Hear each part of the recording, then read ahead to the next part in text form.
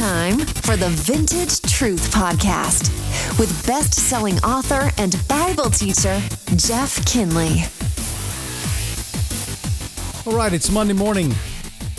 Vintage Truth Podcast here. I'm Jeff Kinley, and thank you so much for joining me today for this mystery month that we're going through in the month of October on the Vintage Truth Podcast. We're talking about the mysteries of the Bible.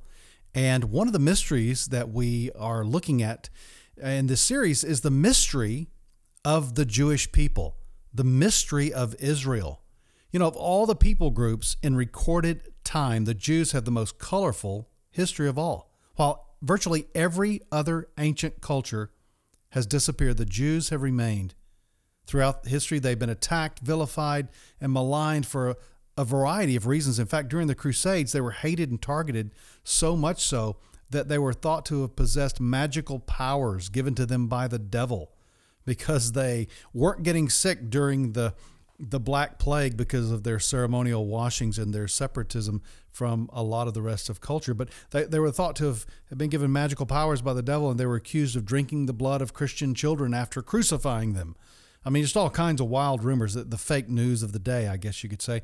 They were expelled from countries. They were overtaxed. They were burned by the thousands, all at the urging or the direct involvement of the church. In fact, even Martin Luther, the great reformer, wrote a book titled On the Jews and Their Lies. And then, of course, we all know about Hitler's diabolical final solution to get rid of all the Jews in Europe through racial cleansing and mass extermination. Even today, we're experiencing a huge resurgence of anti-Semitism all over the world, but specifically in Europe. And so there seems to be, like the Jews have this target on their backs as a race of people. What is the deal here? There's like this historical pattern, this repeating refrain. And the hook of this sad song calls for the Jewish people to simply go away. It's like the words of Psalm 83, verse 4, have become a theme in history. The Bible says, "Come, let us destroy them as a nation, that the name of Israel be remembered no more." In fact, Islamic nations today have called for the extermination of Jews off of the planet Earth. So what's the deal with this enigmatic nation? I mean, what's going on with the Jews? Why have they been able to survive and remain intact as a people group throughout history? Why have they survived with their ancient contemporaries? People like the Hittites, the Amalekites, the Philistines, for example, have vanished off the map. And what does all this have to do with God? Well, the roots of this mystery intertwine deep below the surface, and they find their genesis in Israel's unique relationship with the Creator. Embedded deep within this mystery of the Jews is that their longevity and resilience has something to do with their identity as a nation. According to the Bible, God long ago selected this people group to enjoy a special covenant relationship with Him. At first, God spoke primarily to a semi-nomadic shepherd named Abram, who lived in Mesopotamia, which is modern-day Iraq, about 4,000 years ago. God promised to make from this man, in Genesis 12 and Genesis 15, a great name and an even greater nation to come from him, so much so that his descendants would be as numerous as the stars in the Mesopotamian night sky. And with this, Abram, whose name was later changed to Abraham, won the equivalent of the genealogical lottery. In those days, the best thing that could happen to a man was to have a long line of descendants. And in case you hadn't figured this thing out yet, Abraham was Jewish. And so God reached out. And as politically incorrect as this might sound, God had this kind of relationship only with the Jewish people, only with the Jewish nation. No other race, no other people group would enter into this particular agreement that God had with the Jewish people. They would be God's people. And yet God never intended that the blessing and the involvement with them to remain a Jewish thing alone. Through Abraham, God's plan was to bless the nations of the entire world through his descendants. But lest they be cocky, or lest we think that there was something special about the Jewish people to begin with, God reminded them in the scripture of these verses. Listen to what these verses say. This is straight out of Deuteronomy 7, verses 6 through 8. It says, "You are a people holy," that means set apart, "to the Lord your God. The Lord your God has chosen you out of all the peoples on the face of the earth to be his people, his treasured possession. The Lord did not set his affection on you and choose you because you were more numerous than other peoples, for you were the fewest of all peoples, but it was because the Lord loved you and kept the oath he swore to your forefathers, that he brought you out with a mighty hand and redeemed you from the land of slavery, from the power of Pharaoh, king of Egypt." And so just before entering into the promised land, after they had the great exodus from Egypt and wandered around the desert for 38 years, God gave them another warning and another promise. He said that if they disobeyed him, there would be serious consequences. You can read about that in Deuteronomy 28. And after they got into the land, they got into some trouble. They wanted a king. God said, "I want to be your king." Anyway, long story. You can read about it in the Old Testament. But after just 3 kings, the country divorced itself, splitting in half. Israel, the northern kingdom, got the cabin in the mountains, and Judah, the southern kingdom, got the beach house. Then the Assyrian mafia moved into the neighborhood, and things would never be the same again. They completely scattered the northern kingdom. Then the Babylonians evicted the Assyrians and took Jerusalem. Now the southern kingdom was made into a province of the Babylonian Empire. So some of the remaining Jews fled to the neighboring countries, and others were forced into slave labor. Eventually, Babylon was conquered by Persia in 539 BC, and shortly thereafter began allowing the Jews to return to their homeland, though they did not all return. A man named Ezra helped rebuild the temple, and Jerusalem's walls were also repaired at this time under Nehemiah's leadership. 150 years later, here comes Alexander the Great. He showed Persia who was boss, but then he croaked, and his kingdom was divided among his generals. Eventually, the Romans came and took over. They became king of the hill, and that pretty much was the score when Jesus Christ was born. But by that time, Israel was in sad shape, spiritually speaking. Though she may have looked okay from the outside, her leaders had so twisted and perverted God's laws regarding worship that it hardly even reflected the original spirit with which it had been instituted years and years ago. A fierce loyalty to tradition, a deep desire to preserve the Jewish faith despite a hostile Roman occupation, and a focus on the externals of faith had blinded the Jewish religious leaders, making them deaf to what God's Spirit was trying to say through Jesus, the promised Messiah. And by and large, they did not recognize him as such. And that's why we read about in John chapter 1, verses 10 through 11, it says, "He was in the world, and the world was made through him, and the world did not know him." Then it says, "He came to his own, and those who were his own did not receive him," talking about the Jewish people. So the Jews as a nation rejected their Messiah when he came to them. And so about 40 years after Jesus had died and rose again and gone back to heaven, some nationalistic Jews got fed up with the Romans always telling them what to do, and they revolted. They took over Jerusalem, but the Roman general Titus rode into town, destroyed the temple, as Jesus predicted he would in Matthew 24, sacked the city, and restored it to Roman rule. Basically, after that happened, the Jews without a home country now were scattered throughout the entire world. And in 2,000 years, the Jewish people have been scattered to over 70 different countries. There has been no Israel. That's why the promises that were made to them regarding their future return to the land could not have happened in the last 2,000 years because there was no Israel, okay? But on May 14th, 1948, something amazing happened.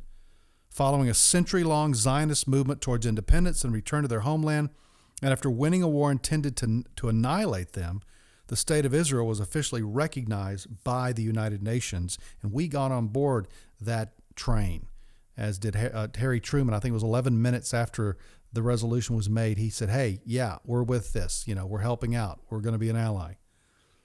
So what about the Jewish nation today? I mean, are they still God's chosen people? I mean, because we say that, right? God's chosen people. Well, yes and no. So what do you mean by that? Well, it's like this.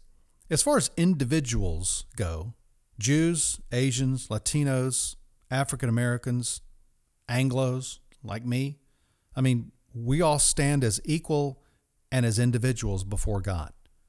According to the Bible, there are no distinctions among Jew or Greek, barbarian or Scythian, slave or free. We are all one in Jesus Christ. So a Jewish person is in a church and a Gentile person is in a church. They're one in the body of Christ. They're part of the bride of Christ because of faith in Jesus Christ. So they don't get a pass just because they're Jewish. They don't get a free ticket to heaven just because they were born Jewish. They still have to have faith in Jesus Christ. But when it comes to Jews as a nation, the nation Israel, God does have some unfinished business with them. In fact, he says in Romans 11:32, he says, I do not want you to be ignorant of this mystery, brothers, so that you may not be conceited. Israel has experienced a hardening in part until the fullness of the Gentiles has come in. That's actually verse 25 there. So in other words, God has, in essence, placed the nation Israel, as far as his dealings with them, on the back burner for the past 2,000 years. And now in these end times, he's starting to turn his attention back to Israel as a nation. And Paul was writing primarily to non-Jewish followers of Jesus. And he was answering the question, hey, since Israel rejected God's offer of the Messiah, isn't he finished with them now? Don't we just spiritualize everything that was promised to Abraham? We get it now? We get all this stuff, all these things that he talked about? Well, not exactly. Paul says that God has allowed Israel to experience a hardening, meaning they will continue in their national blindness to Jesus as Messiah until the fullness of the Gentiles come in, and then God will turn his attention to them again. In fact, much of what happens during the tribulation period that we see in Daniel and in Revelation cannot happen unless Israel is back in the land. Newsflash, Israel is back in the land. 1948 officially becoming a nation, and it's just been happening over and over as Jews have moved back into Israel. In fact, many red letter dates have happened even since then. I mean, 1967, the Six-Day War results in Israel capturing Jerusalem and the West Bank. Another attack by Arabs was repulsed with Israeli victories in 1973. In 1978, Egypt recognizes Israel. And of course, there's a lot of conflict in Israel today because they're there as a nation. If they would just say, no, we'll just go scatter ourselves among the people groups of the world, we'll just blend into them, they wouldn't care about Israel and the land. They want that land because God promised it to them. In fact, Psalm 89, verses 34 through 37, this is what God says. He says, no, I will not break my covenant. I will not take back a single word I've said. I've sworn an oath to David, and in my holiness I cannot lie. His dynasty will go on forever. His throne is as secure as the sun, as eternal as the moon, my faithful witness in the sky. So Yahweh promised David that his heir would sit on his throne for eternity, and of course that promise is fulfilled in Jesus Christ. But look at what else he says. He says this in Deuteronomy 7:9. He says, know that the Lord your God is God. He is the faithful God, keeping his covenant of love to 1,000 generations of those who love him and keep his commands. So this promise-keeping God is important as we think about the significance of Israel in the world today. So what exactly is God going to do for Israel? Well, first among God's unfinished business is that he's going to bring them back home to the land he originally gave them. And we just saw that that's happened. We can read about that in Ezekiel 34, Ezekiel 37, Zechariah 10. And so this influx of Jews to the Holy Land, in fact, more Jews are living in the Holy Land today than any other concentrated spot on earth. That's the super sign of the end times, by the way, that Jews have become a nation again. It's like God started the clock ticking again. He turned the hourglass upside down. Now the sand's coming through in terms of the end times. Second thing God said he would do would be to restore the hearts back to him of the Jewish people and bring judgment to Israel's enemies and all those who have persecuted them. You see that in Deuteronomy 30, verses 6 through 7. And in Ezekiel 38, there's a future war where a coalition of nations are going to surround Israel to do battle against them, among them being Russia and Muslim nations that are going to come against them. They're going to lose, because of the supernatural intervention of God. But see, they can't come against a nation who doesn't exist. So Israel has to exist. Guess what? They're existing, right? So if you take God's promises literally concerning Israel, many of these promises remain unfulfilled. Now, if you spiritualize them, just say, oh, that happened back in the Old Testament, stuff like that. Fine. Go about your happy way and good luck understanding Revelation. But I believe that those promises were literal and that they have promises that are going to be fulfilled to the nation Israel.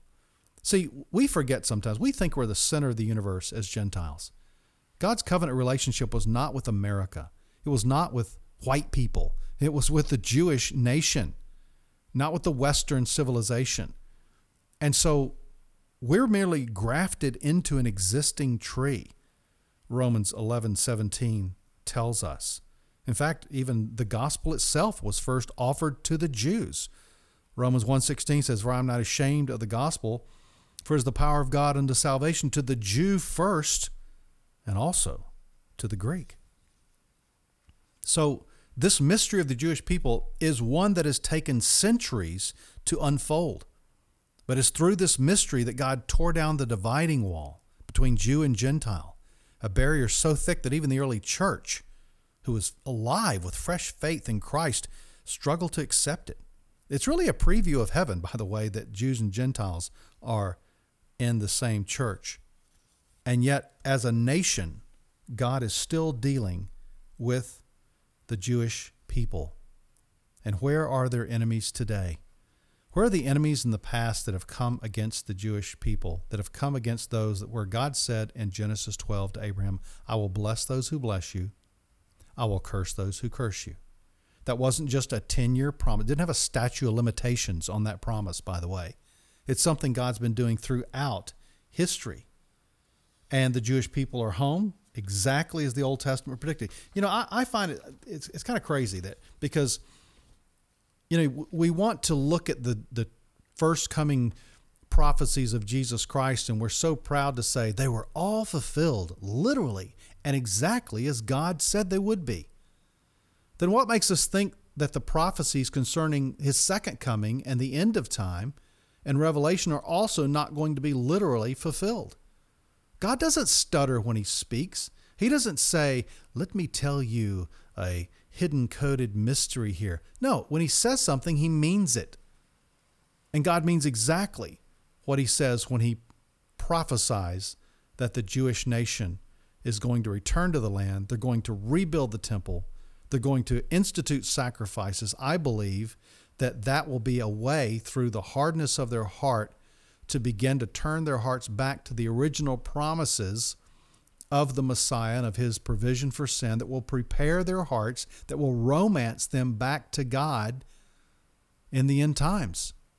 As Revelation tells us that there will be 144,000 young Jewish male evangelists who will be a part of that, bringing Israel back to God. I believe those Jewish evangelists will help them understand how these sacrifices point to the sacrifice of Jesus Christ. They'll be the two witnesses of Revelation, I believe, are Moses and Elijah. There'll be an angel flying in mid-heaven announcing the gospel. I mean, there's so many things that are going to happen. They're going to bring the Jewish people the second promise of their hearts back to their God. And thus, as Romans tells us, all Israel will be saved eventually. Man, what an incredible mystery. What an incredible God who can work throughout all history to work this out. Wow, there's so much more we could say about this, but that's part of this mystery of the Jewish people. Hey, we're going to tackle another great mystery this coming Friday. And if you'd like to read more about this, get my book, Uncovering the Mysteries of God, at jeffkinley.com. Click on the bookstore tab. Want to send me a message? Click on the Send Me a Note tab, and I'll be glad to answer your questions. Hey, I hope you have a great week. And remember, our God is a God of mysteries. I'll see you next time.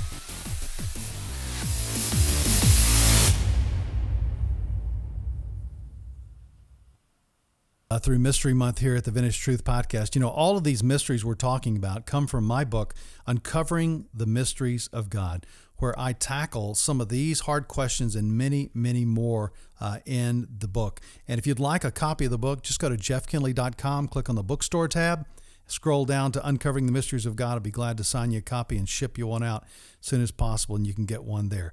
Hey, thanks for joining me on the Vintage Truth Podcast. And if you have questions or topics that you'd like for me to cover in the future, just shoot me a note at jeffkinleyauthor@gmail.com, or go to the website, click the Contact tab, and you can fill in anything you want. Send me a long question if you want to, and I'll be happy to cover that on some of the future podcasts. Hey, thanks a lot.